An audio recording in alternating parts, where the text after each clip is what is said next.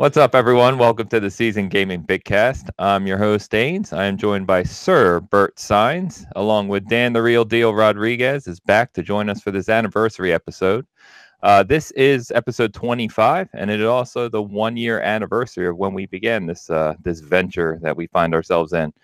So we're going to be talking a little bit today about all the big news that happened: Red Dead Redemption 2, Fortnite Season 4, God of War, and the like. But we're also going to be talking about a year of podcasting and what we've done over the past year, some of the content we're creating, some of the things we've seen, and of course, some of the kind of funny and silly moments we've had since then. So we're going to kick it off with what is by far my most anticipated title of the year in Red Dead Redemption 2. So earlier this week on Wednesday, we got the latest trailer from Rockstar. As usual, it looks fantastic. Again, sadly, it didn't really show any gameplay, but rather just kind of setting up the story. And we did get to see that Mr. John Marston is going to be in the game as well. So I am hugely, hugely excited. And I will hear what you guys had to think about it before I ramble on for likely a few minutes. Go ahead, Dan. You can kick it off. All right. Sure. Well, I heard that some of that trailer was actual gameplay, according to IGN, I think, and not just rendered in engine. So if that's the case, it looked amazing. I'm super pumped for this game. I mean, I played... That's all I played when Red Dead, the first one, came out. So it was super just engrossing. It was a whole different kind of location. And, you know, I played so much of that online, the free roam, robberies. right? Yeah, well, the free roam, and then there was like a robbery one where you had to like rob a stagecoach or something like that. Yeah. I just hope they, keep a lot of that stuff in here.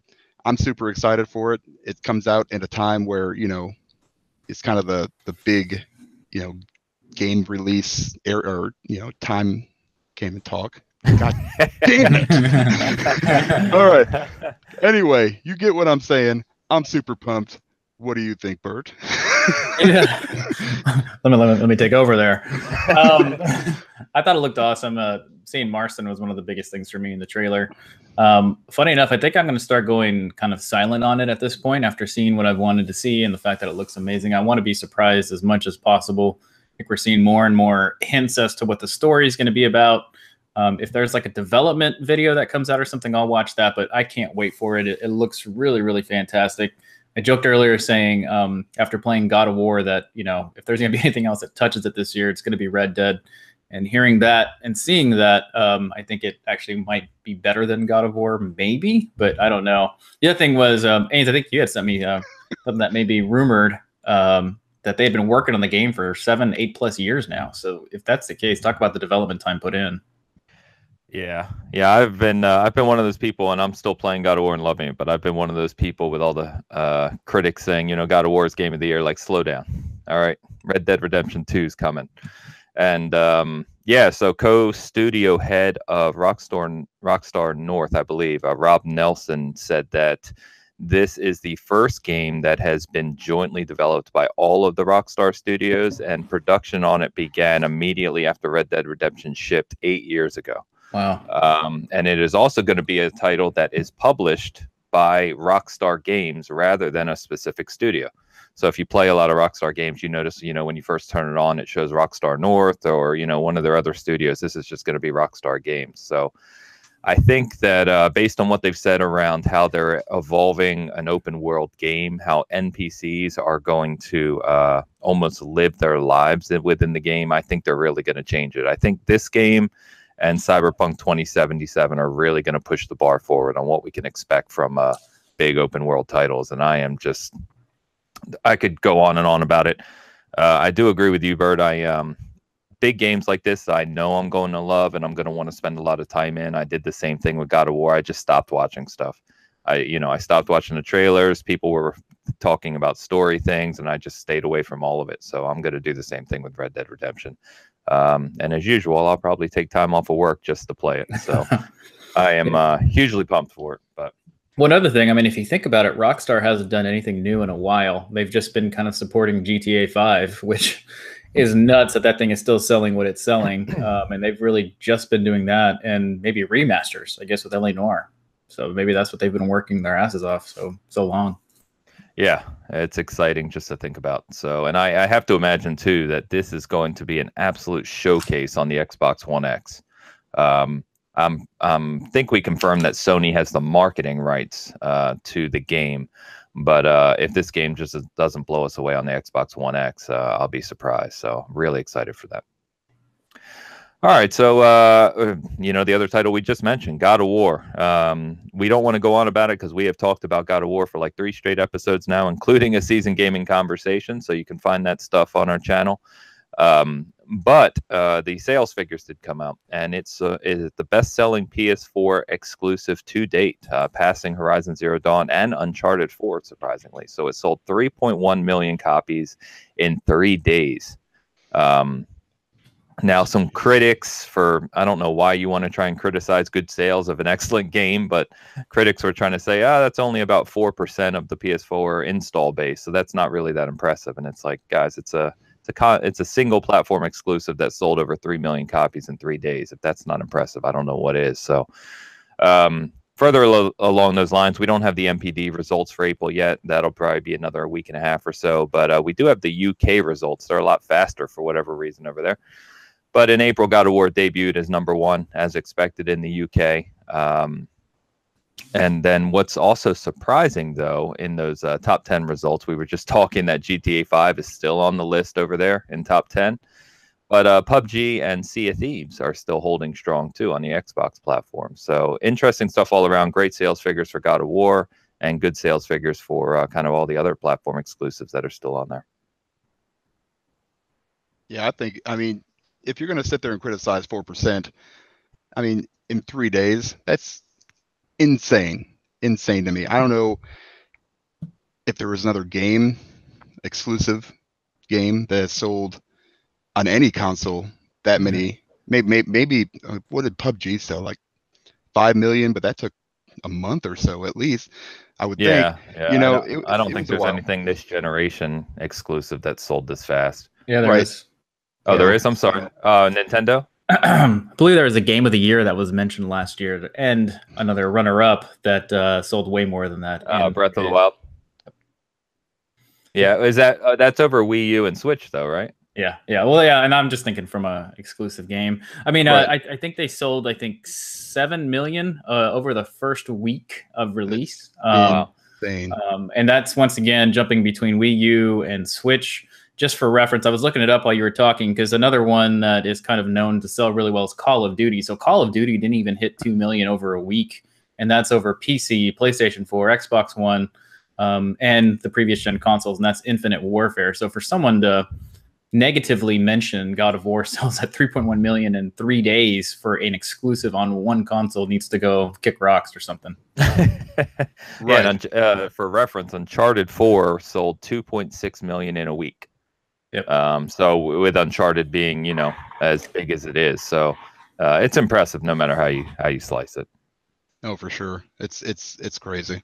If I sell 3.1 million of anything in 3 days, that's awesome.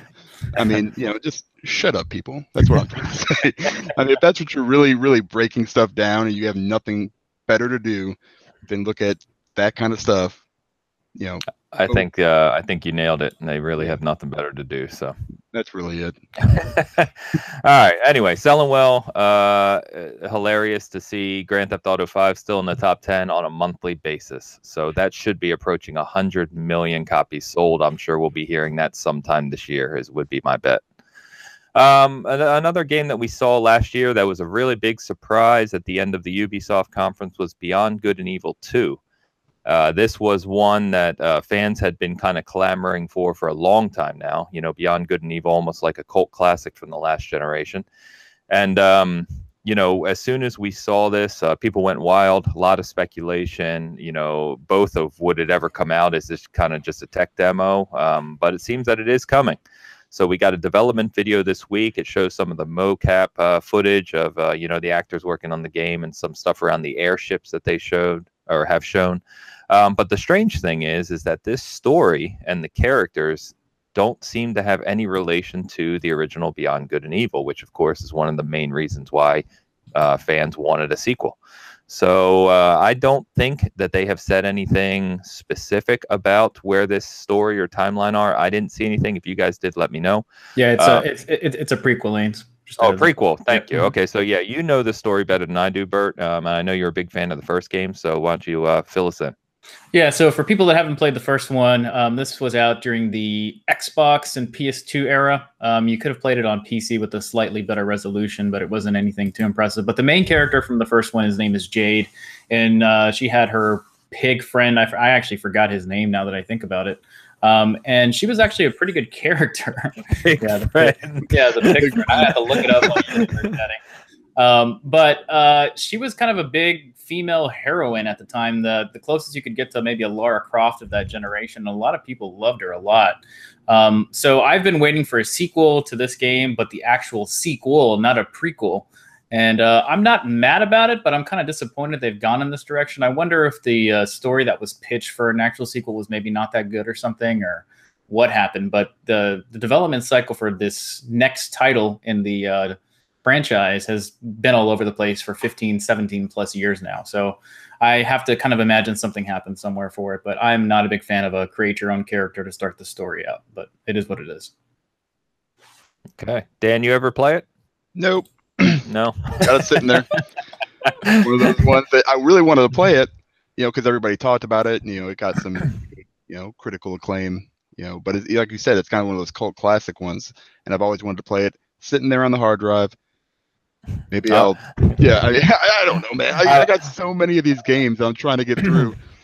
I'm actually I'm in the same boat. I think I have like a single 5-point achievement from it. I played it for maybe like an hour or something like that. So I don't know. One day maybe I'll go back to it. I say that about way too many games, as you said. Absolutely. Though. So it is backwards compatible, by the way, guys. So you can go back and play it. It's playable on the Xbox One. Mm-hmm. Okay, cool. Yeah. One quick quip. If it's a prequel, shouldn't it just been before Good and Evil? Not Good and Evil 2. Moving on. All right, so Wow. Oh man, that kind of episode, everyone. Buckle in. Great. So Fortnite Season 4, the biggest game in the world right now. We seem to not be able to get through an episode without talking about it. Season 4 is upon us, and Epic seems to be continuing to kill it. Like I said, I'm not a big player of Fortnite, but they've updated the Battle Royale. I know a lot of people have been enjoying the content and the skins and some of the new features. And what's nice to see here, too, is they also added a bunch of things to the Save the World mode, which was, the what Fortnite originally was as a game. And I know some people that still play that mode pretty regularly, too.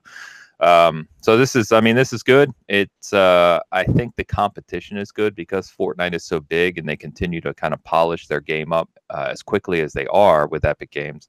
I think it's pushing the PUBG development crew to kind of keep their game up too, and it'll obviously make whether it's EA or Activision or all those other giant development companies we've talked about that want to get a slice of the Battle Royale pie.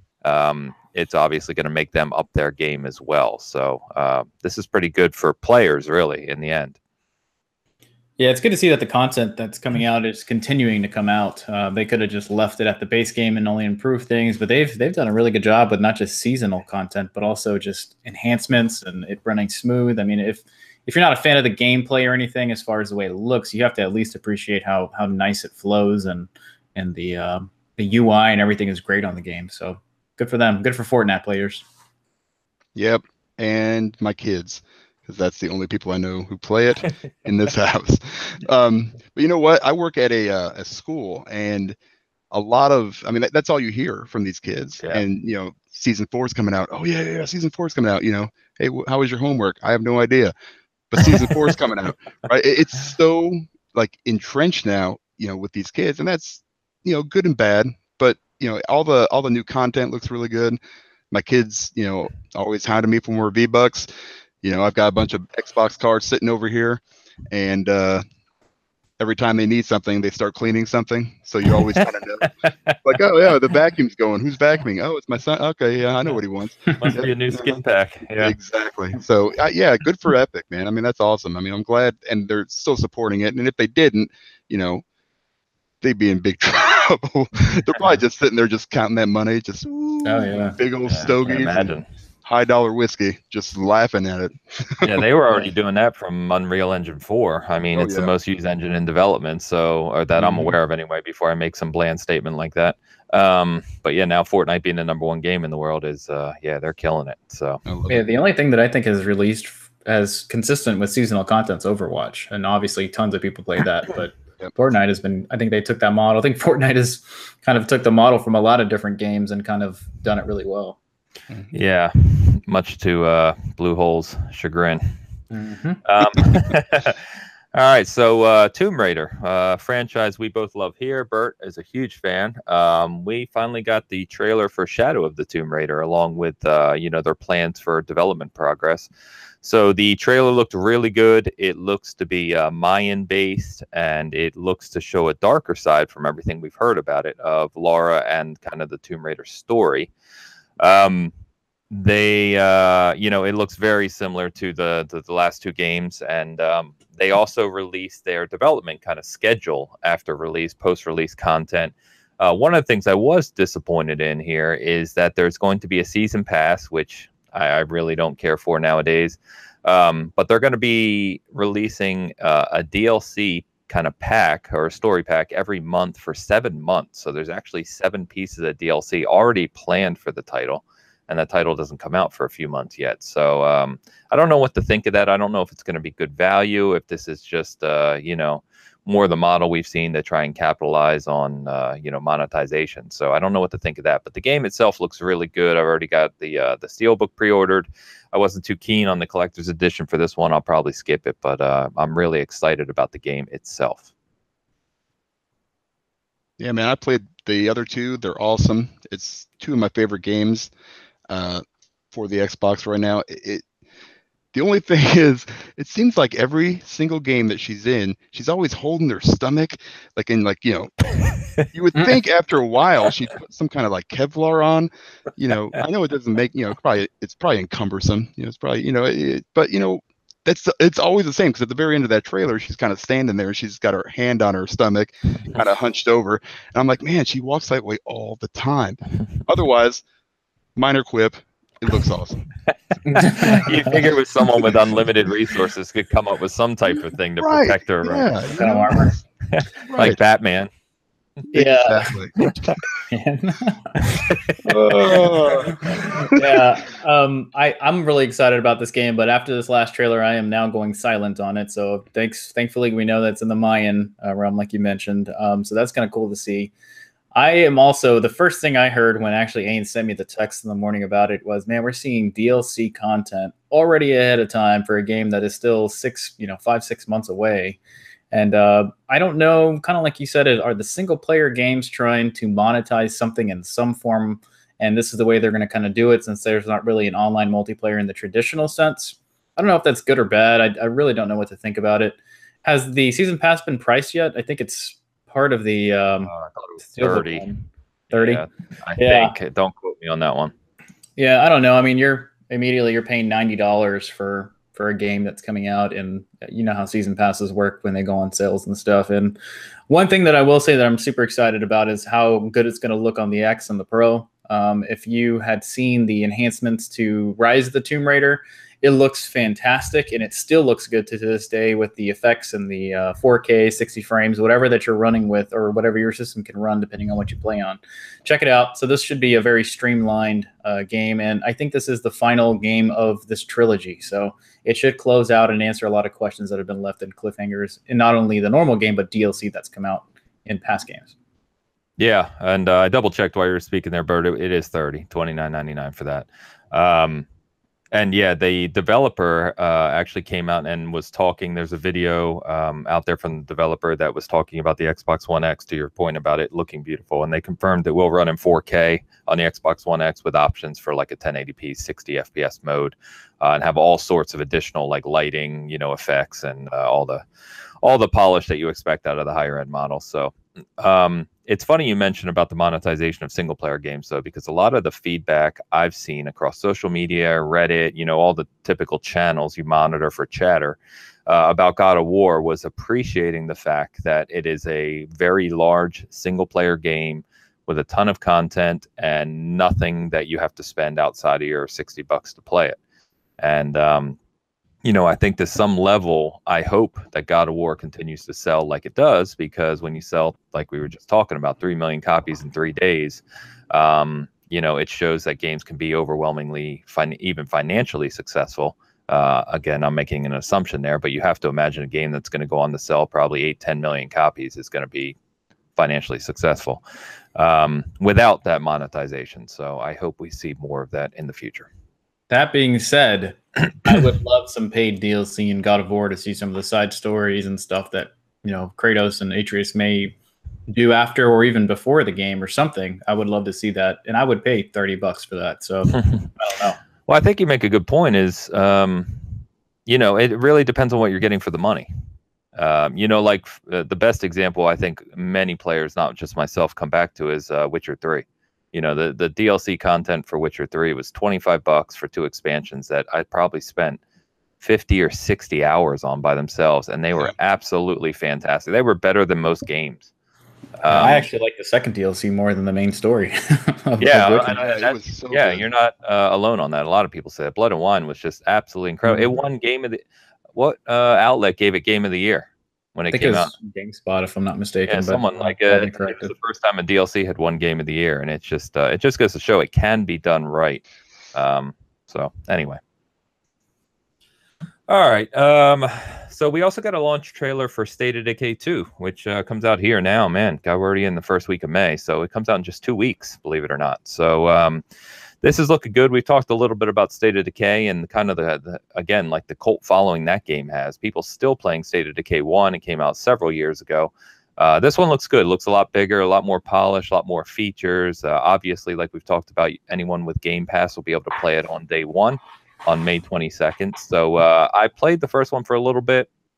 I'm really looking forward to this one. I've got some other people who said they're going to be playing it, and I really like the fact that the whole permadeath mechanics is you really got to take care of your crew, and it's a more survival sim zombie game rather than just running around killing zombies like you've done in 100 games. So kind of a more unique take and a different type of game. But I'm looking forward to this one. You guys think? I do for sure. See, here's my problem with State of Decay. I played the first one for a little bit, and then it kind of just drifted off, and it wasn't a bad game. It's just one of those games where, am I going to sink a large amount of time into it? I think the co-op will help, because I know one of my buddies is going to be getting it, and we're going to be trying to see, how that goes. Now, my buddy is terrible at video games, so the permadeath is going to be really, really a bad thing. But, it is what it is. That's fine. I'll probably die several times because he's so bad. So, that might not last very long. But it's like I played what is the one, the 7 Days to Die or something like that. I can't. Oh yeah. Mm-hmm. That one was kind of the same way, and it was you kind of jump into it and play a little bit, and it's like, okay, that's enough. This one looks a little bit better, and I'm hoping they added a bunch of stuff to it without becoming super overwhelming, because then I'm just gonna go back and play something that's not overwhelming.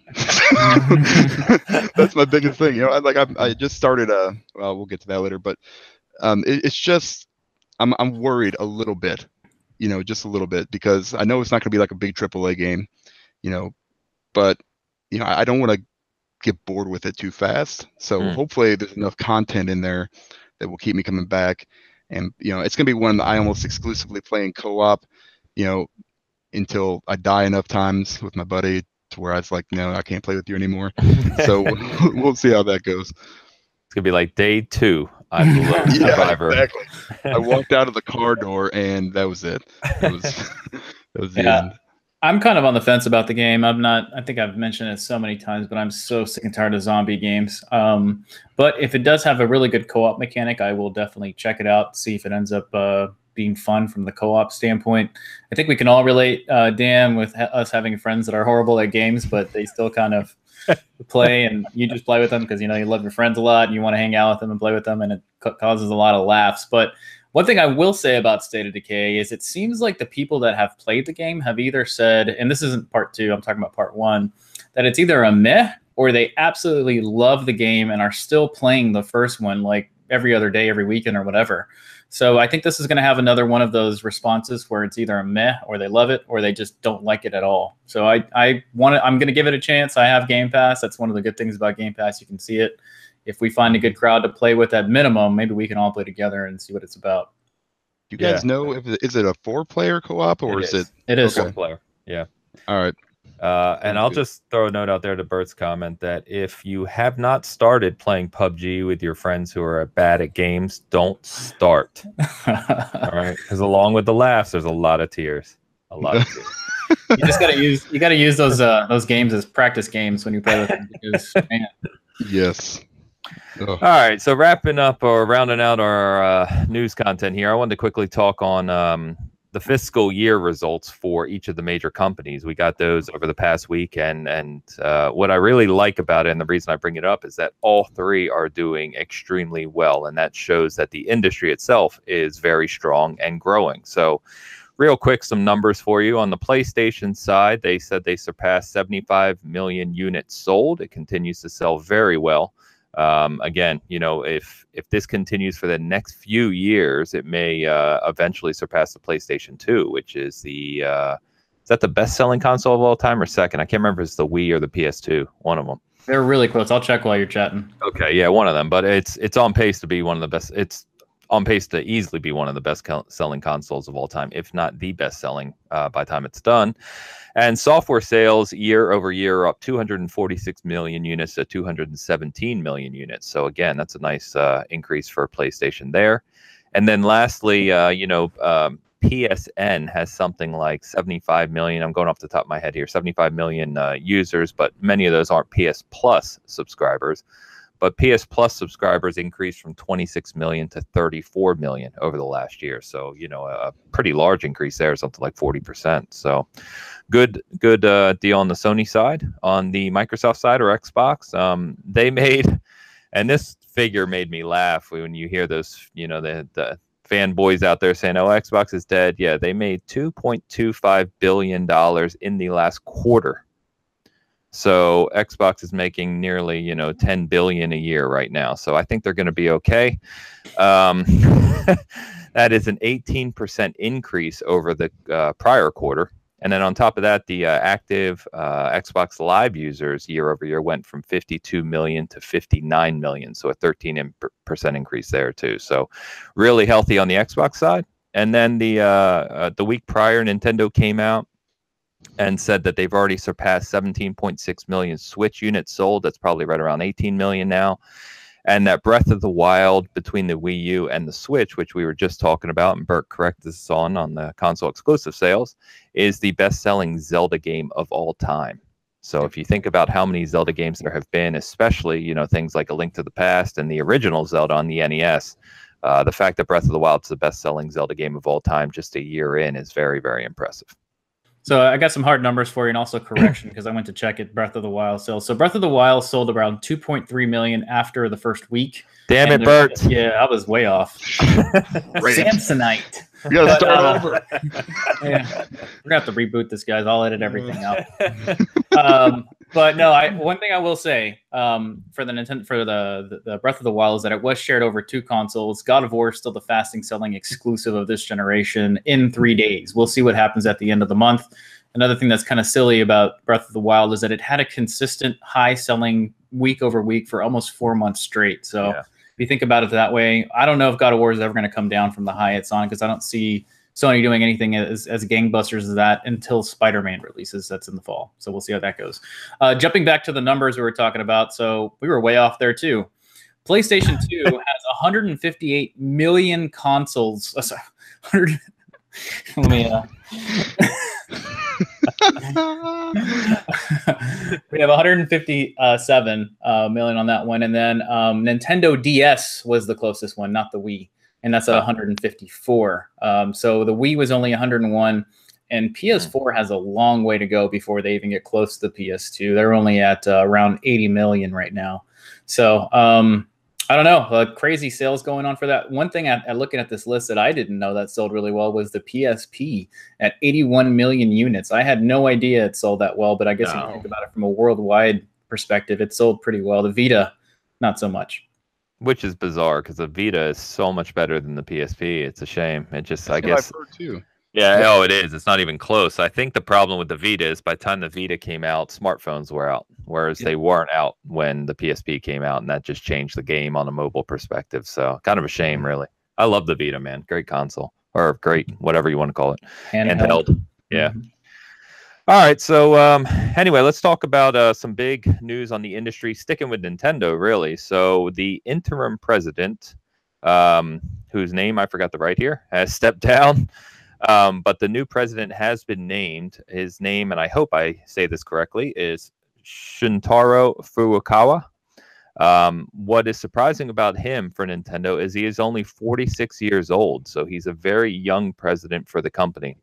He has been with Nintendo since 1994, so he is a very long-term employee there, and he's been on the board for Nintendo since 2012. So I mean, this is good in my opinion for Nintendo. I hope that this is someone who can kind of, see the industry from a technology perspective a little more brightly than some of his predecessors, maybe. I've been very critical of Nintendo for, several things, really, but I really dislike the fact that I can't, play online and do all the integration things that I love doing with my Xbox and PlayStation. I think if the Switch had a better online service, and we'll see what comes later this year, we've talked about this at length, that I would play it more, but right now it just feels very limited in scope. And I hope, starting at the top, that with a new president who's younger, maybe some of that culture, that ingrained culture, will begin to change. So we'll see. Yeah, the guy's name is Tatsumi Kamishima, which was the guy that was in the temporary spot. Yeah. Yep, thank you. Yep. Other funny thing about the new guy is that he was one of the main guys that drove the Pokemon brand. So yes. I guess that was not a bad resume. Yeah, he's doing okay. I mean, he's been with Nintendo since '94, drove Pokemon, he's been on the board, and now he's a president of Nintendo at 46. I think he's done okay. Got to catch them all. Oh my god! Here we go. Yeah, I told you everyone to buckle in. It's going to be that kind of episode. All right, so two rumors to talk about real quick. One is very interesting. So over the past year, we've seen a few of the big PlayStation 4 exclusives kind of make their way to Xbox and other consoles. So that's the Crash Bandicoot remasters. No Man's Sky is now coming, and most recently we talked about, I think previously we all enjoyed, right, is Hellblade, now on the Xbox. And the latest rumor, coming out of a source that has been proven track record, so they're the ones who actually leaked both Crash and Spyro previously, is that there is a Game of the Year or some type of special edition coming of Nier Automata, and that is going to be coming to the Xbox One as well. So a lot of talk recently from Phil Spencer and some of the Microsoft executives about really trying to, get some of the Japanese developers back on board with Xbox.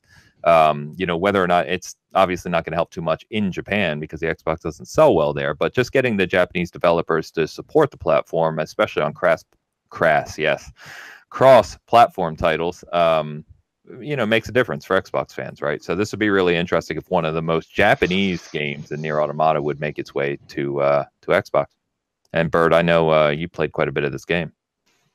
Yeah, I'll chat on it really quick, and then Dan, I'm sure you got plenty to say too on it. So Nier Automata, just as a heads up, it was a console exclusive. It was available on PC, so if you're a PC listener, you've probably checked it out at least on there. To Ains's point, if you couldn't get any more Japanese in a software title, this is probably holding the top rank for it, aside from like a Persona that's come out on the PlayStation. It's definitely for a specific audience. I jumped into it and I bought it on PlayStation 4 because everybody kept telling me that it was like Bayonetta. It's not like Bayonetta. It's similar. It's like saying Call of Duty and Battlefield are the same game. They're not. They're very different. You still run in third person. You still have a bit of a melee, but there's also a gun mechanic involved, and it's different. I have tried now 5 times to get through the game, and I can't get past the 12 to 15 hour mark just because something else interests me a lot better. I eventually will probably force myself to get through this game just to see what it's all about, because there are some people that just don't like it and some people that love this game. And it's one of the most cosplayed game around these days. So I don't know. Cool that it's coming. Yeah, it was a really cool game to play. I only finished it once. So there's like 37 different endings or something like that. It's something ridiculous, but it was really fun and it was different. I've never been a big fan of that kind of art style, but once you start kind of getting into it, it was super weird. Weirdest game I played probably last year. I played some weird games, but it was super fun. You know, that's what for me always makes a good game. Am I going to buy it for the X? Absolutely.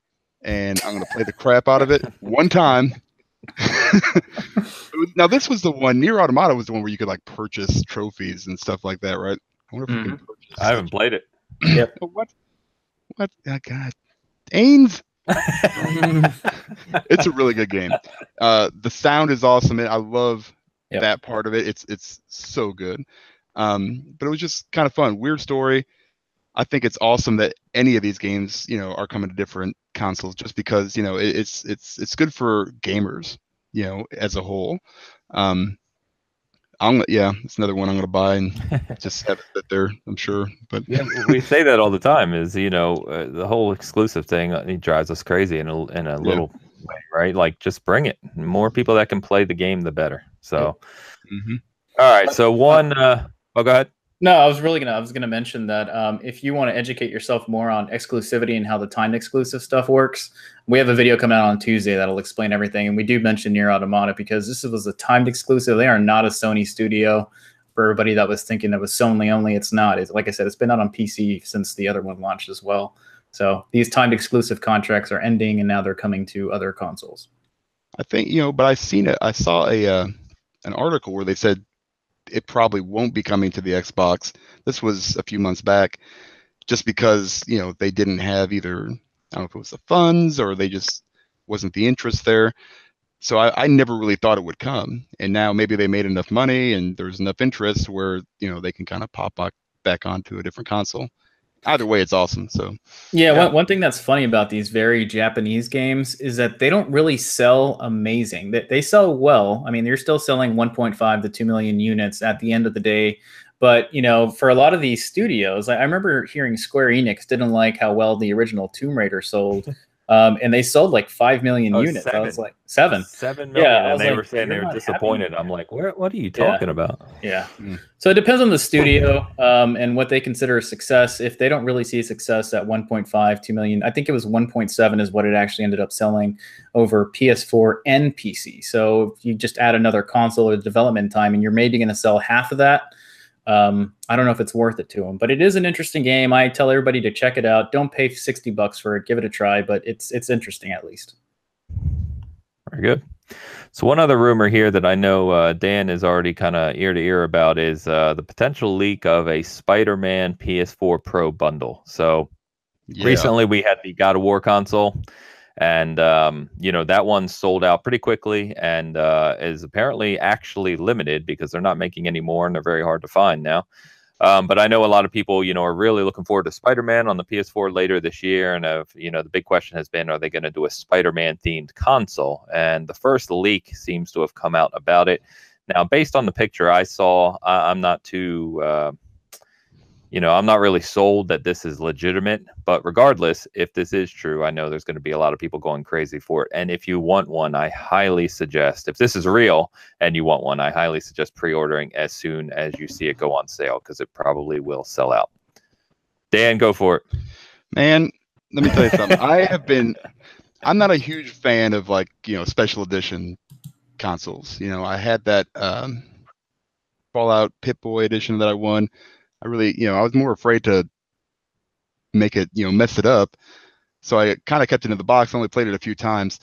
Spider-Man, on the other hand, I've been waiting for forever. Now, looking at the picture of it, I wanted it to be a little bit more, but, you know, it's, gosh, I wish Sony would just make a decent looking limited edition console. I didn't mind the God of War one, actually. I liked, and I liked the Monster Hunter one too, but it's like they just slapped some stickers on it. Yeah, and they don't do the best job with their exclusive consoles. Like, that's where Microsoft kills them. The exclusive Xbox Ones are so much nicer. Right. You know, and that's probably not a huge selling point. It'll probably sell out. I'll probably, gosh, you know, I've got the Pro, and that's the one I was really waiting for. I really hope that it's true that they were coming out with a bundle, but I really hope it's a little bit something more. I really wanted to see some like webbing on it. I think that even if they were just stickers, I don't care. Just slapping a spider on there, and I mean that's lazy. I mean that's just lazy. I mean, do something. The controller I like. It looks kind of cool. I like the different, like the little circle where the buttons are and the D-pad is. That's kind of nice. But if that's what it is, then I'm gonna have to think long and hard about actually upgrading to that console. I probably will, because I just buy everything anyway, so it doesn't really matter. It looks. I mean, I want one. I want one really bad. Yeah, I actually think there is going to be a bundle. I don't know if the leaked image is the official one or that's what it actually is going to look like. But when you look at the sales that the Pro has sold for the God of War, I think they're going to have to. And there's going to be a bigger audience that's going to be into Spider-Man than God of War, because more people know about Spider-Man and its Sony relationship. If you do want one, I highly recommend reserving it ahead of time. That's someone who reserved the God of War console and sold it trying to make a few extra bucks and now regrets it highly because you can't find it anywhere. So, Excuse me. I'm gonna get tissue. I've made a terrible mistake. Mm-hmm. All right. All right, so let's go over to new releases and what we've been playing. And new releases have actually been very, very light. The only thing that was really new, which happens to be a game with gold as well, is Super Mega Baseball 2. And I'm going to keep promoting that game, whether you guys like it or not. But other than that, there's really nothing really big that came out. God of War and Labo came out back on 4/20, and then we've got State of Decay 2 and Detroit coming in a couple weeks. But we're in this little thin few week period here where no big releases are occurring. So I will head over to you guys and let's talk about what we've been playing currently. So Bert, you want to kick us off? Yeah, really quick and almost kind of funny. But do you think Labo released on purpose on 4/20 for the people that really take advantage of 4/20? Can you imagine them putting that cardboard together in that state?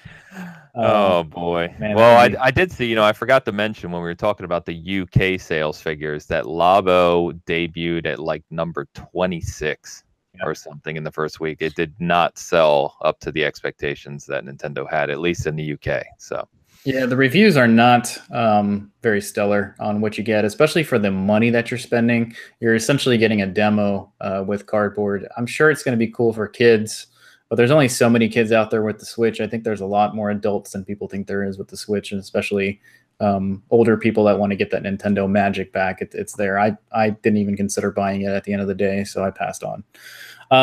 What am I playing? So I finished God of War, the story. I'm going back to finish 100%. I wanted to get the Platinum Trophy this weekend. I actually pulled a muscle in my hand playing that damn last Valkyrie, so I had to put that to the side for now. Loving PUBG still. Y'all need to quit. And I tried to sticking with the Valkyrie story that pulled a muscle in his hand. Yeah. Just for all our listeners, but you probably can't see it very well with the lighting. It's this muscle here is swollen because of the last Valkyrie. But yeah, I tried Super Mega Baseball. It looks super fun. We'll see how far we get with that as far as continuing to play it. I did go back and play a few more F1 races because we're in the middle of F1 season, so loving that game still. Hopefully I get in the beta testing for 2018. I'm waiting on 2018. It's going to be good.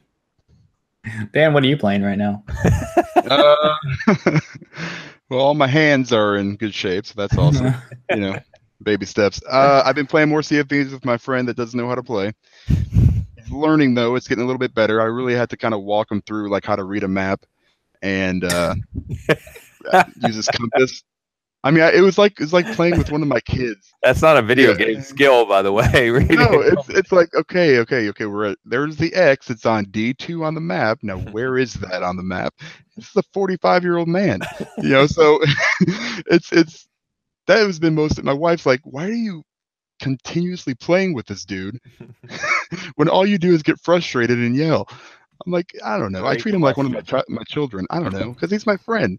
Right? Is he a seasoned gaming listener? Out of curiosity, I don't think he listens to anything. I don't think he listens to a podcast. And he likes to look up videos, on ridiculous games and stuff that he could never do. But it's frustrating. But I kind of broke away from that a little bit, and I started playing Prey. So yes, I played the demo. Welcome. Yes. This is my nightmare. All right. Here's the thing. I hate survival horror games. Hate them. Can't stand them. I used to like them. Not anymore. I just jump all over the place. This is the worst possible game for me to play because every single thing could be a mimic. Okay. I didn't realize, because when I played the demo, I literally got through like the first 2 scenes. I didn't even get that far, and I didn't know what was going on. When I started playing a little bit more, I was like, oh, there's a coffee cup. No, that's a mimic. You know, oh, there's a chair. Oh, no, that's not a chair. You know, so this is me like jumping all over the damn place. You know, oh my gosh, but it's so good. Yep. Right. So it really reminds me of like Bioshock. I was gonna say System Shock 2.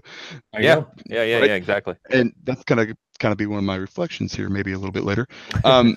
That game was awesome. I love that game. It's one of the first PC games I ever played, and that's why I'm really kind of sticking with it. You know, it's really, really fun. It's going to take me a long, long time because I'm hitting every single thing I come across because I'm afraid it's going to jump on me.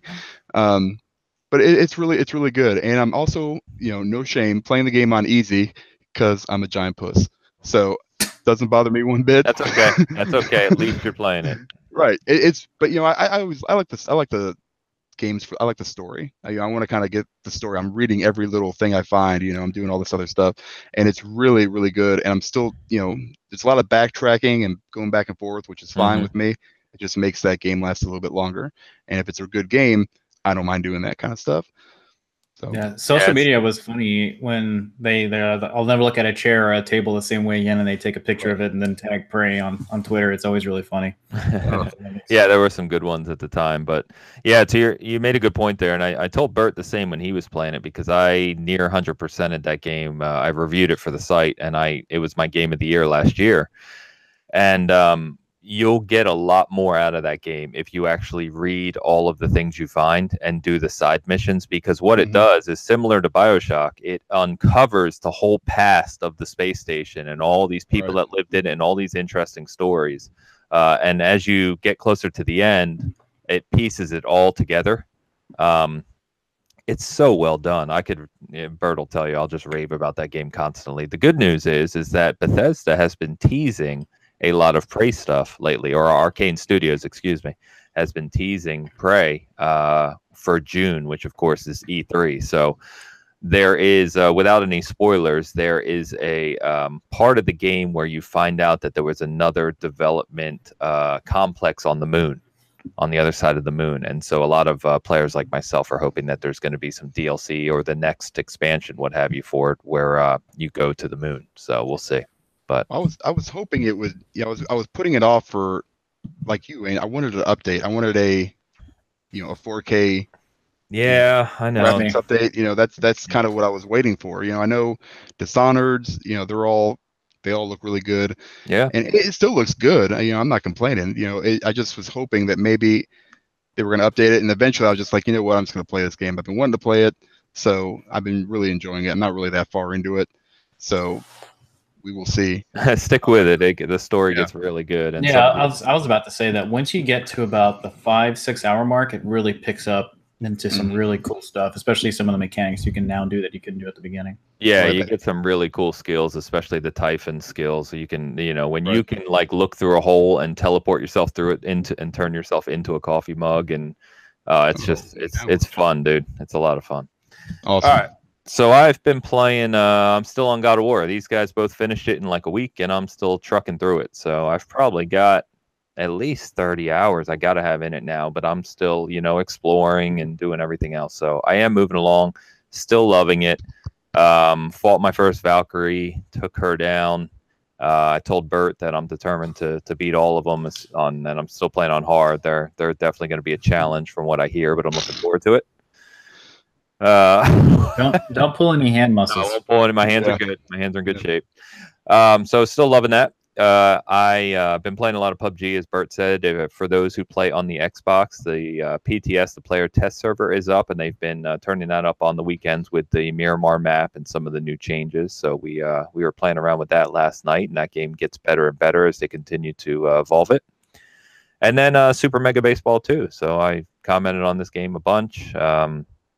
A lot of fun, and it's finally fully out. So I created my whole team. I got all my buddies on my team and my wife and my kids, and it's kind of hilarious. So I introduced Bert and one of our other friends to it the other night when it was like 2 a.m. and we were drunk, kind of laughing about it. So a lot of fun in that game too. So good stuff.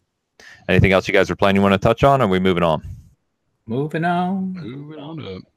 All right, so main topic, we're going to do a little different today. We, usually we have a main topic that's something specific to a company or a game that we touch on or something going on in the industry. Today, because this is our 25th episode and it happens to be almost exactly, actually, when we're recording this, a year since we did our first recording.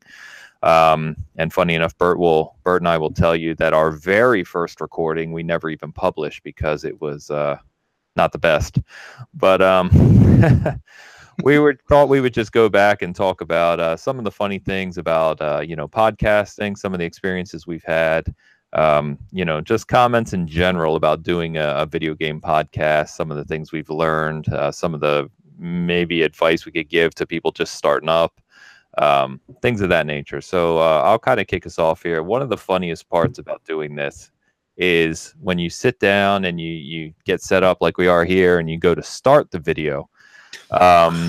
You have to do an intro, right? You have to be ready to welcome listeners in. And my buddy on the other side of this camera here, Bert, is my favorite person for doing intros. I actually get excited when he is the host. And if you haven't noticed, if you listen to us, we co-host, so we go back and forth with every episode.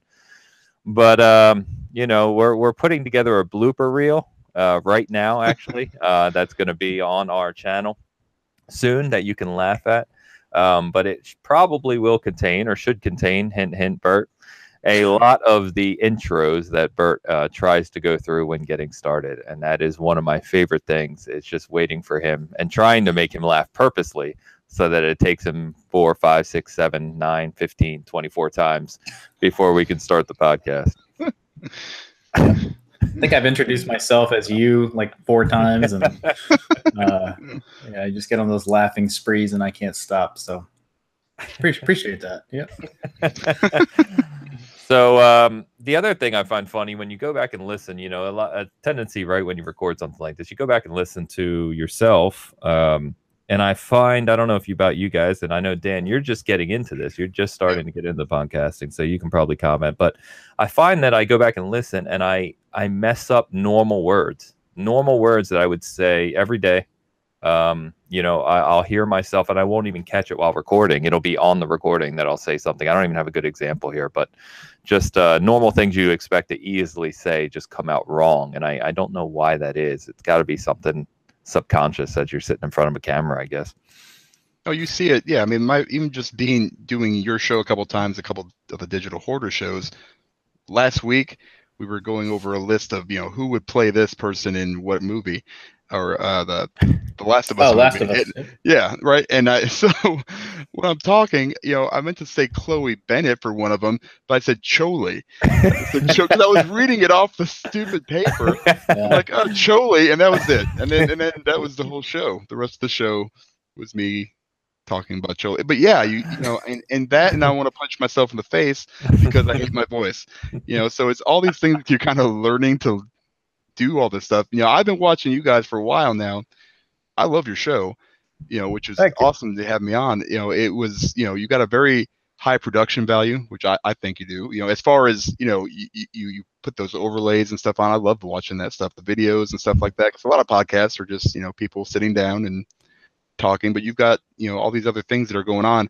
And, I watch a lot of them. So, it's, yours is just that little bit different, which, kind of piqued my interest, and then knowing that you live 1 or 2 miles away from me, that was like, oh, this is crazy. Yeah. For the listeners who don't know, Dan and I met on Twitter, did we not? I believe. Yep. We met on Twitter and found out that we live less than 10 minutes away from each other. Yep. So eventually, and you can see it's kind of bare behind me right now. Compared to normal anyway, and that is because I'm moving. I'm in the process of moving. So we may have some cool things in the future where we set up a new space to record, and Dan and I may actually come to you from a single location. And then I think, Bert, you're moving up here eventually, right, too? No, I think you were saying you're New Zealand. Austin, Texas zip code on your boot, but still waiting to hear the zip code. So. Yeah, no, yeah. Hopefully, you guys get to do that, and I can visit you guys a few times a year. We can do something in studio, which would be fun because then we don't have to do this camera to camera thing. But one thing that I would say that if you're just getting into podcasting or whatever is when you first get started, you start to realize that you repeat a lot of the same words in succession when you don't usually do that in real life. Ains and I think Dan, you said you're in education, or I didn't ask you what you did for. Yeah, I do like maintenance, like Oh, nice. Kind of a general maintenance for a school and our church. So, very cool. Yeah, so me and Ains are corporate guys, and we do the normal 9 to 5. And in my normal job, I don't talk anything like I do on these things. And it always kind of cracks me up because sometimes I feel like an idiot to where I keep saying the words over and over. And you can probably, if you listen to us from the start, we've gotten a lot better at just having a conversation, which is good comparing to just looking at points on something and trying to mention what's in that point and then move on to the next, like in a robotic point of view. But yeah, that's kind of fun. And one more thing I could say about podcasting or anything production value wise is you buy a lot of equipment just out of trial and error that you don't really think you need or anything. I think Ains and I have gone through maybe 2 different webcams. We've bought 2 different kinds of mics. When we first started, we had like our Xbox headsets that didn't sound very good. And I think we shot one with our Kinect cameras and it came out like at 250p. 250. So, not even a multiple of the resolution, but it was just really bad. And looking at some of our first videos, man, they are rough. Not even the podcast ones, but just our content on our normal YouTube channel. Yeah. I had one guy say, I 1999 is calling back and they want their camera back. So I was kind of like, damn, that's brutal. Did you like the content though? Is it something you got something out of? Never heard back from the guy, but it's rough. But yeah, a lot of trial and error. You learn a lot of stuff about yourself. You learn a lot of stuff about your content. You learn a lot of stuff about how to even do production. And one thing is that the final product that you see is not even what you spend most of the time doing. I mean, you spend a lot of time writing scripting. You spend a lot of time editing. You spend a lot of time. Ains gets up every morning and puts news up. I mean, so you would think this is our full-time job, but this is just a hobby that we enjoy doing and kind of sharing with everybody else our love for the industry in general. Yeah, that's a good point. And that's kind of our mantra from the start is we're going to do this because we love gaming and we're going to do it without any ads or, any monetization. And it's always going to be that way, no matter how big it gets. So I think we've done well in that regard. Your comment about the, oh man, I just lost it. The Kinect camera. Yeah. The Kinect. If you go back on our channel, I joke with Bert all the time. My first unboxing I did was of the For Honor Collector's Edition. I'll be showing it right now, by the way. Oh, you son of a bitch. It's one of my favorite collector's editions from last year because it's really unique. And every time I go back and look at it, it was done with the Kinect camera on like a table. And it's right next to your face. Right next to my face. The lighting was bad. It's got like 100 some views. I've debated taking it off of the channel just because it's so embarrassing. But oh man, it doesn't matter, right? It's all in good fun. So I wanted to ask you, Bert. I don't know if you have one. I kind of throwing this at you. I'll go first, but favorite episode that we've done, because we've done a few different things, right? We've had some specials. We've had some conversations. Jordan joined us for a few, but I wanted to talk about just favorite episode. And I think for me, I have 2. One is last year pre-E3. I mean, E3 is like, the best time of the year to be a gamer, right? So, and then we're hugely excited about E3. First time going this year. Couldn't be more excited. But I think last year we were just as excited as we always are. But we did a special where we were talking about predictions and what we think is going to happen. And we went back and reviewed those predictions to see how accurate we were. And that was a really good time for me. I thought that was a lot of fun. I've even gone back and listened to those episodes a couple times just to reflect on it. So I think we'll obviously be doing that again this year here in just a few weeks with E3 creeping up on us. And then also on a more serious note, I interviewed Anthony Palma, who is the CEO of Jump Gaming. And I've talked about Jump before. If you're not familiar with it, please check them out. They are a PC gaming service, subscription service where they, similar to kind of Game Pass, except for you actually play the games in real time. It's different from streaming. It actually is very efficient and works very well. And they're really, really good people over there at Jump. So if you want to learn more about Jump, you can check out my interview with him, one of my favorite episodes that's on our channel. But definitely give them a shout out too. So, Bert, I don't know, what do you think has been one of your favorite times doing this so far? Yeah, so for Bitcast, or I guess we call it our podcast, I think my favorite one is actually the original one that we never aired. And I think most of it was because that's kind of like where we kind of came together and figured we were going to actually do this thing. And knowing that we would actually keep it going for a year is not necessarily surprised, but it's kind of cool to see the evolution of where we went.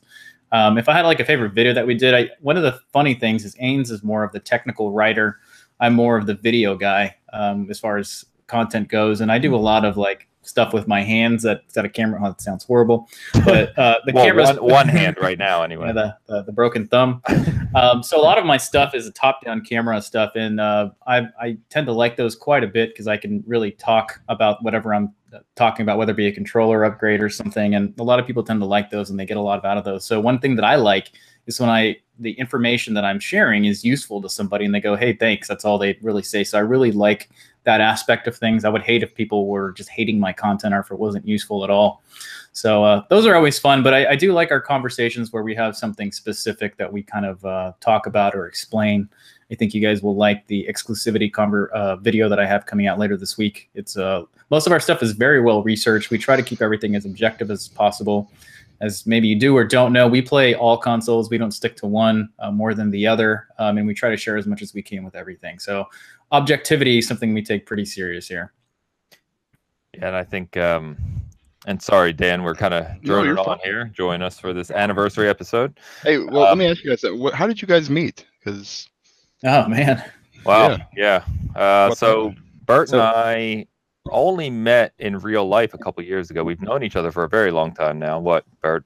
Probably going on 8-10 years. Yeah, it's been a while now. It's kind of crazy. Yeah, so we are both big car guys, and we met on a car forum, just talking about cars. wow. So we were big M3 guys, BMW Realm, and we were on M3 forum and met there along with a couple of our other buddies actually, and became good friends in real life, and the rest is history. Yeah, I'm glad you didn't share that Tinder story. That would have been embarrassing.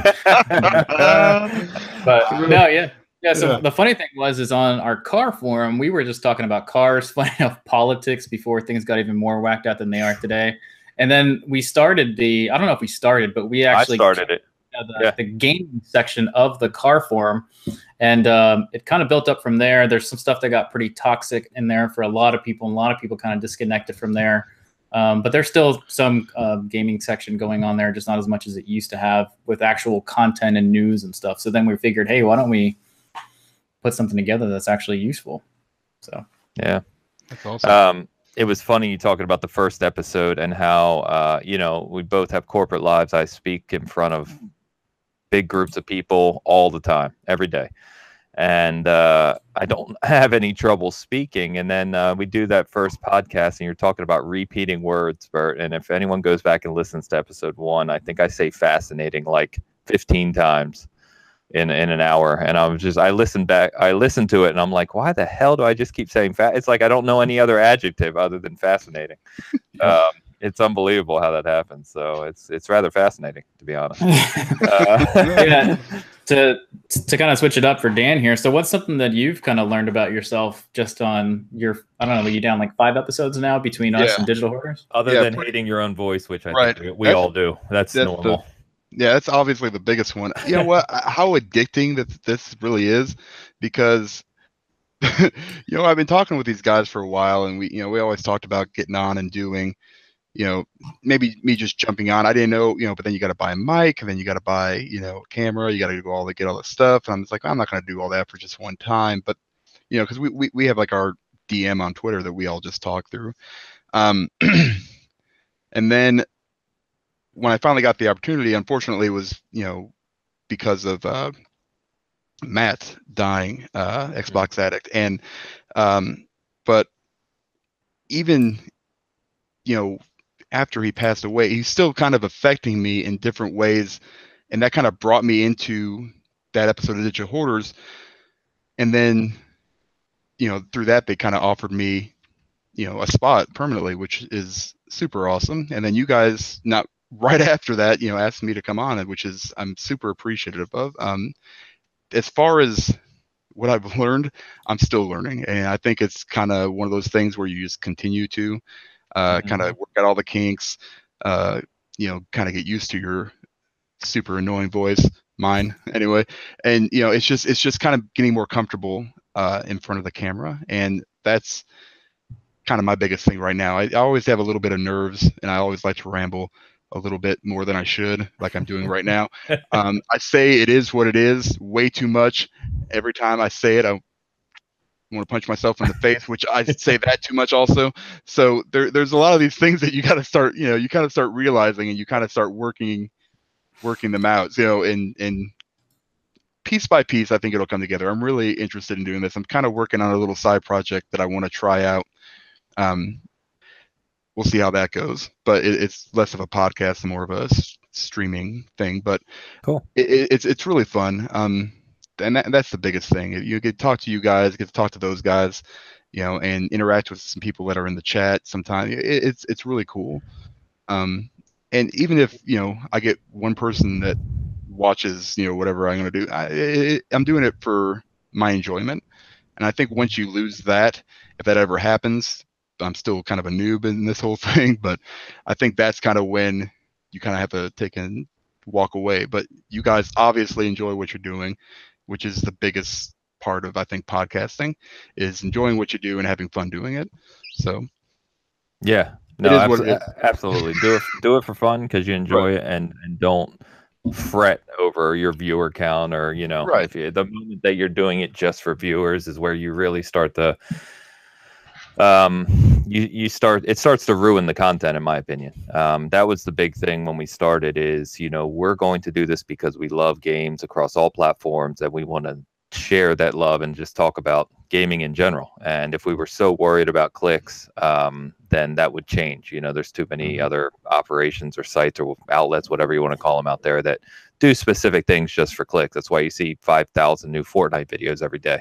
It's just, that's not what we're into. But anyway, so just to round this out, I pulled up some stats, and going back to, like we were just saying, not worrying about clicks. You see like some of those top podcasts, video game podcasts in the world, getting like 20,000 views in a day. Yeah, that's not us. But we did want to call a shout out and a big thank you to everyone who has watched and listened.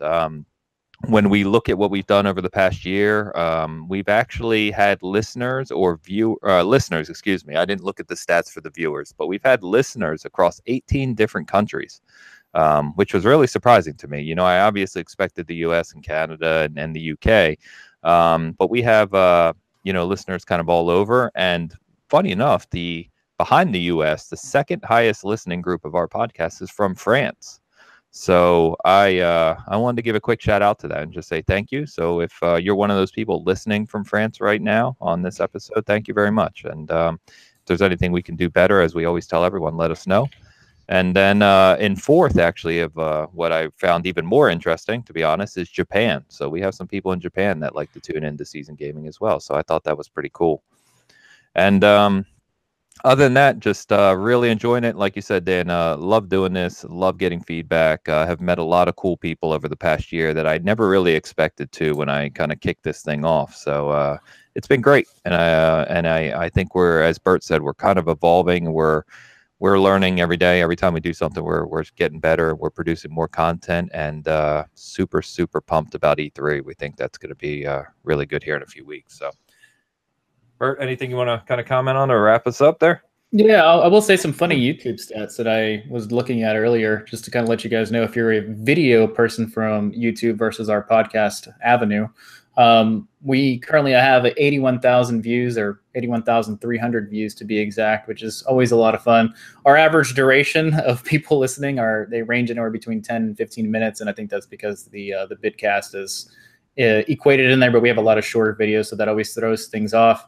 Our top 3 videos on our YouTube channel is our SCUF X1 controller Elite upgrade grips, which is kind of funny because that's one of my worst unboxings because of the angle of the camera. Someone said that it looks better upside down, and it was upside down. I didn't know how to do that functionality with editing at the time, and I didn't have a nice camera. So, but it does have our most video traffic and watch time. Most people get through 50% of that video before going dizzy. And then we did do a Nintendo Wii. So we have a lot of Nintendo watchers that try to watch our channel for just third-party content that's not Nintendo. And then that's always fun. And then as far as geographics on YouTube, we have 56% coming from the United States, 9.7% coming from the UK, 5% from Canada, 5% from Germany, and funny enough, 4% coming from Australia. So nice.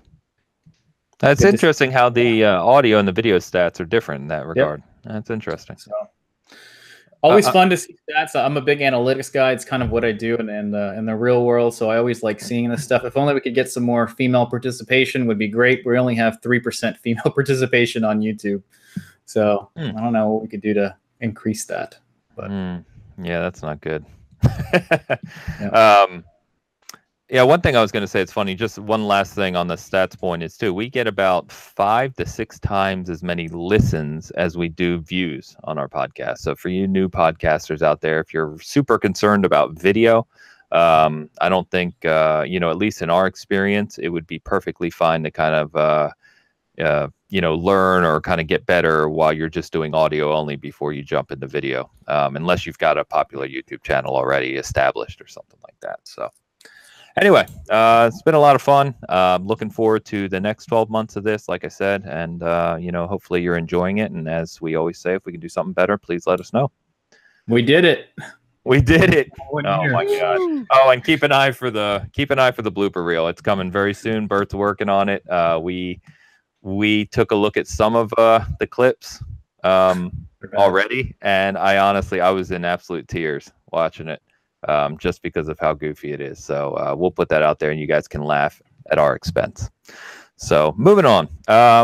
Let's talk quickly about any collectibles. So Bert, I know you've done some new content for the channel, like you were just talking about, some unboxing, some other things. I really don't have anything in this regard. Dan, if you do, obviously...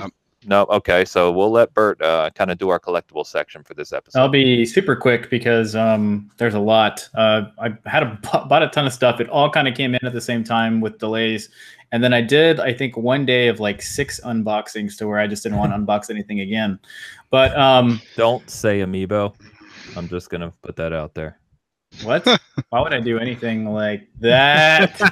Oh yeah, I got a Mega Man amiibo. These have been really hard to find, and one of my buddies at GameStop got it in. He gave me a call saying we got the Mega Man one. I'm a huge Mega Man fan. Capcom almost was all I played growing up on a lot of things. So I got this one. I haven't opened it. I'll do it later. But the video that actually went public today on Sunday at noon was for these new Totaku figures. So if you are not into Amiibo and you're into more of the Sony side of things, Totaku is a brand that's only being sold at GameStop and ThinkGeek and obviously their online stores. And they are kind of making these, I don't even know how tall they are. I think I saw 10 centimeters was how big they were. They're exactly the same size of an Amiibo. And they're fantastic from the detail perspective. I don't know how good you can see that. Here's Crash, even though he's not Sony anymore. But there's about 7 of them out. They're not specific to just Sony. There's, I think there's a Sea of Thieves one. There is some older Sony stuff like Parappa the Rappa and a few other ones. So they're kind of cool to pick up. The one I'm really hunting down is the Bloodborne one. I can't find it anywhere within 250 miles of me on the search thing, but I really want that pretty bad. How much they go for, Bert? $9.99. So they're actually cheaper than an Amiibo. But that's mainly because there's no computer chips in them. The Amiibos have computer chips because they link up to the thing. These are just a really nice base. And the one that's becoming harder to find now is Atreus. So if you can find Atreus somewhere, he's sold out everywhere right now. I have no idea the count numbers or how big they're going to be, but they're really selling really well. And they've only had the first edition come out, and those might be worth money down the line.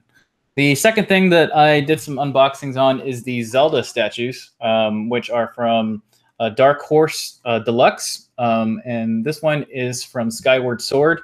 It's really, really nice. I did have the Breath of the Wild one when it first came out. And then what actually got me into it was this one, because it was on sale at Best Buy for half price.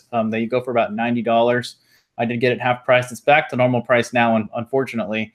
But they're really cool if you like Zelda. If you don't care for Zelda, then just kind of carry on, but it's not going to be down your alley. But yeah, so that's it for collectibles this week. Hopefully some other stuff coming by the end of the week. And I did have this one. I did get this controller for the Xbox One. It was an impulse purchase. I don't know why I bought it. I'm probably going to be like Dan in the digital perspective, but I saw it and it was on sale. And I'm one of those people that has some credit at Amazon because of shipping mishaps. So I was like, oh, $25, let me use it. And then I got it. I'm like, what the hell am I going to do with this? I haven't opened it yet. I don't even know if it's worth returning. I don't really have anything else on that one. I think at this point, you and I need to just start a side pod or a side channel with Dan and Digital Hoarders as physical hoarders. That's pretty much what we are at this point. Yeah, we got stuff in boxes that's not even. If I could turn this camera around and you could see my basement right now, it is just nothing but boxes of video game collectibles being prepared to move. It's ridiculous. All right, so let's move over to our favorite section we always like to say, in season reflections. So Dan, why don't we let you kick this one off? What classic game are we going to talk about? Whoa, what classic game? We're going to talk about my game. Playing Prey. It's kind of brought me back to, it reminded me of System Shock 2. So I'm going to kind of talk about that game just a little bit because it's been 1,000 years since I've played it. It was the first PC game I ever played, and I've never played anything like it at that time with the limited backpack space or whatever. You can only carry so much stuff, so it was always that decision. Oh, do I take this? Do I take this? Do I take this? And the atmosphere at the time was, I wasn't a giant pussy. I'm just gonna say it. It was. I was a man. I was a man. I could take that stuff, but it was a little scary. Thinking back on it now, it's super dated. I'm really hoping for a remaster / reboot. I know they were supposed to be working on it. I'm not sure exactly what it is, but I am pretty excited for that one. Loving the BioShock series, and just that vein of video games. That was kind of one of those first ones for me where first game I was just like, man, that was good. That was a really good game. Played it start to finish. It was amazing. And playing Prey, it reminds me so much of that. That's why I'm kind of pushing through Prey right now and want to keep going because it's just, I don't know what it is. It's discovering all those little things, that don't really seem important, but they kind of are. In the mechanics, it's an FPS. It's just different. It reminds me of like Half-Life 2, or similar video games like that. But yeah, it's kind of like it is an FPS, but there's a lot of different things to it that make it beyond just your shooter. Yeah. And to your point too, I know the System Shock remaster, I know if that's the one you were referring to, that was kickstarted and they messed up badly. Fantastic.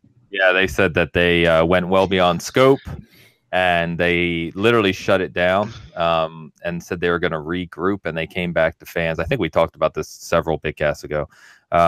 They came back to fans and said, all right, we're refocusing the scope to just be what we initially said, and now it's like pushed out to late 2019 or 2020, something like that. So if we ever see it. If we ever see it. Hopefully they get it together, because it is a beloved series and game, and that's kind of a shame. But I want to ask you on that.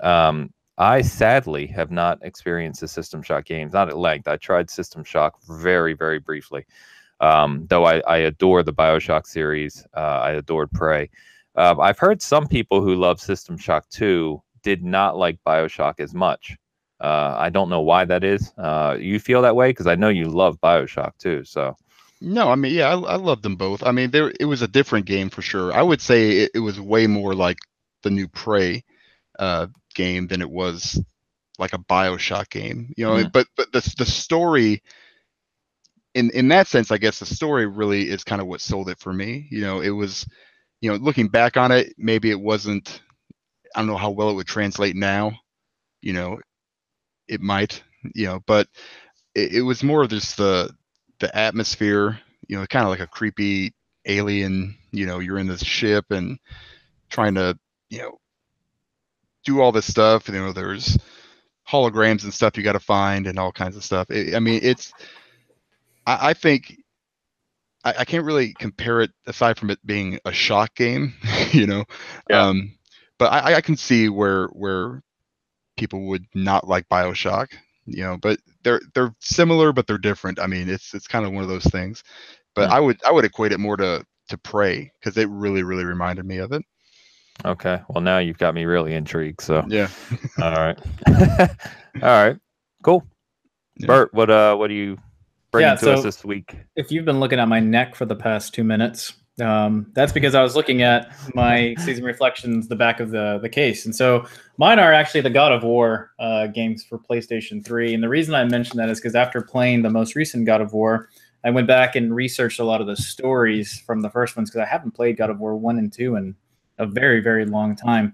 And they are, I guess they're still playable, but I would definitely recommend playing the remastered one, which is this one. It's the collection one, and it's got 1 and 2. And what I was reading up on is I did remember that they were remastered for HD resolution. If you remember the kind of nonsense from the PS3 is this is 1080p gaming. Well, very few games were actually 1080p. And this one was actually at 720. And they did update the frames per second to 60, which was kind of a big deal back in the PS3 world. And they also added trophy support. So 1 and 2 only released on the PlayStation 2, and then 3 came out on PlayStation 3.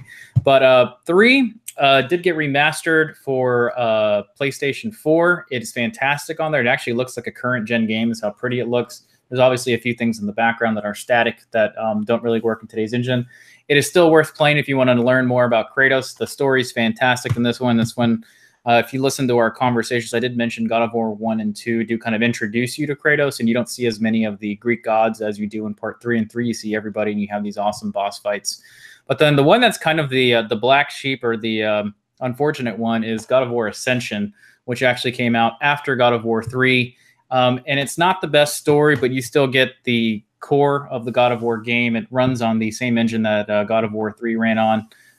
It's fun to play. You could skip it if you don't really care to play them all again. But those are my reflections. God of War is one of my favorite franchises, even before the most recent one. I can thankfully say that I'm not jumping on a bandwagon, because I've been raving about him for a very long time. So play him if you get a chance, or if you still have the ability to play kind of older games. Yeah, it's funny you mentioned Ascension not being as good, kind of the black sheep, and I think we've seen that with several series where they have a really hardcore, whether it be a trilogy or a line of games, and then they do like a side game that technically on paper should be as good as those games, but it never seems to work out that way. As soon as when you said Ascension, it made me think of Gears of War Judgment. Yep. Like you had Gears of War Trilogy, and then Judgment's kind of that black sheep that, it should on paper be everything that you love about Gears of War. Same gameplay, same engine, same characters, but just doesn't work the same. It's weird. Yeah, and the funny thing about Ascension is that it's actually a prequel to what happens in, I believe, part 1 and 2. So like God of War Judgment was too. Yeah. So God of War 3 ends, and I'm not going to ruin the ending for people that are still wanting to play it, but at the same time, the game has been out for a long time. But it kind of closes the chapter up of what happens in that universe. So when Ascension came out, people weren't sure if it was a prequel. It was not advertised very well at the time. Sony was already kind of closing the doors on the PS3 and moving on to PS4. It's definitely a pretty game. I will say that for that generation, but I don't see a remaster or anything coming out for it anytime for that one. All right. So mine is a random one for sure. Definitely not a big game, but I was just communicating and chatting with some people on social media about some of the games from a few generations ago that we really loved, and I saw someone mention Gauntlet, the Gauntlet series, which growing up in the arcades as a kid, I played a lot, and have always loved that series to a degree anyway. But there was a game called Gauntlet Dark Legacy that came out in arcades. It wasn't super popular. It kind of, old school hardcore Gauntlet fans didn't like the whole 3D aspect and some other things about it. But it got released on the original Xbox and the PlayStation 2. And I enjoyed the hell out of this game. I had actually completely forgotten about it until the person I was talking to on social media brought it up, and it made me think about it and reflect on it so much that I went out and ordered a copy the other day. So that's on its way now. I don't have the physical copy in front of me because I probably sold mine years ago, but a lot of fun, co-op multiplayer, just bashing through hordes of enemies, tons of unlockables, and just things you can do in the game in these kind of hub world setup. I don't know if you guys were big Gauntlet fans, but it was a lot of fun. I remember playing a ton of it back in the day when it came out on Xbox. Definitely was. I enjoyed it a lot. I don't even remember it. It had everything you think a Gauntlet, right? It had like the classes, the wizard and the warrior, right, and all the different attacks, but it added a little more to it. It was almost like a Gauntlet version of if you created like a Diablo super light, kind of like that. It was like a Gauntlet ARPG, very light ARPG. But yeah, it was interesting. I think they tried something different. They tried to obviously jump on the 3D kind of move at the time. But it was just fun. There was something about it that was really addicting. I don't know if it'll be the same today, going back and playing it, but I'm going to give it a shot anyway. So. All right, well, that is episode 25 and our anniversary episode. It has been fun. We've had some laughs. Like I said, we've got a lot of stuff coming. We are ramping up our content creation on our YouTube channel, so you're going to see us promoting that a lot more. We have some of the more recent videos on our main site as well, and when you have the links to them there. But if you visit the channel, you'll see a lot of things. Like Bert said, he's doing a lot of unboxings lately. We did some stuff around God of War. We've got our conversation up there in podcasts, and we also do a lot of things around collectibles and like hardware related stuff too. So a lot of stuff to pick from there. We've recently passed 200 subscribers, which is cool, especially considering, our content hasn't been too active over the past year. But like I said, we're ramping it up. So if you check those things out, I'd appreciate it. We're continuing. Continuing with our Forced to Play series. We debuted that last week and got some really good feedback on it. So episode 2 is on the way, and that'll be up here in the next couple of days. And then, like I said, too, look for sometime alongside this episode going up, you should see our blooper reel from a year of podcasting, which you should get a laugh out of. So, Bert, what else we got going up? Nothing, just a lot of content. And if you guys have any other stuff you would like to see, we've joked a lot about kind of doing a cribs version of our gaming places. We've had actually 3 different requests asking, what do we play on? What kind of tech are we using, like cameras and TVs and stuff like that? So we'll probably do that at some point once Ains can unpack his stuff here in Austin. It'll be a lot easier to kind of shoot that with one shot. But yeah, so we'll get that when we can, folks. We're just in the middle of some transitioning for that. But yeah, check it out if you get a chance. Any liking and subscribing that you can do is useful because then our content can be viewed by other folks as well. Yeah, really appreciate that, of course. And Dan, thank you yet again for joining us. Appreciate it. I hope you had fun. Oh, absolutely, guys. Thank you so much for having me on. It was a blast. Of course. And that is episode 25. So as always, thanks for listening. Appreciate the feedback and the listens and the views, and we will talk to you next time.